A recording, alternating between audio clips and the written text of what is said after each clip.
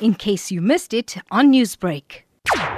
South Africa has been placed on a 21-day lockdown in a bid to curb the spread of the deadly COVID-19 pandemic. The revised regulations will now allow relatives of the deceased to travel from one province to the other to attend funeral services.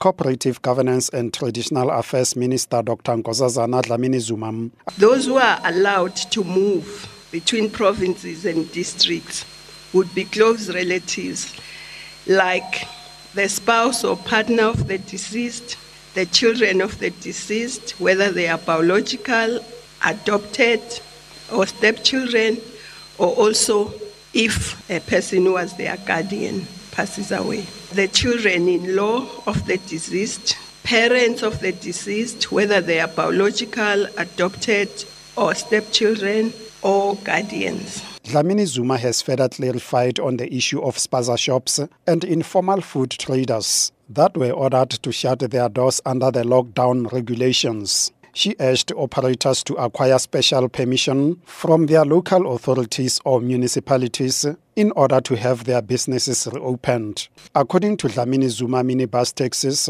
will now ferry up to 70% of passengers under the revised rules. Revised rules also cater for new measures that will apply in the tracing of COVID-19 patients. Dlamini-Zuma says it has been discovered that in some instances, details of the patients were found to be incorrect. Foreign nationals who want to go back to their countries of origin will also be repatriated under stringent rules, but only if their countries allow that to happen. Meanwhile, over 1,400 cases of coronavirus have been confirmed across the country. The death toll remains at 5.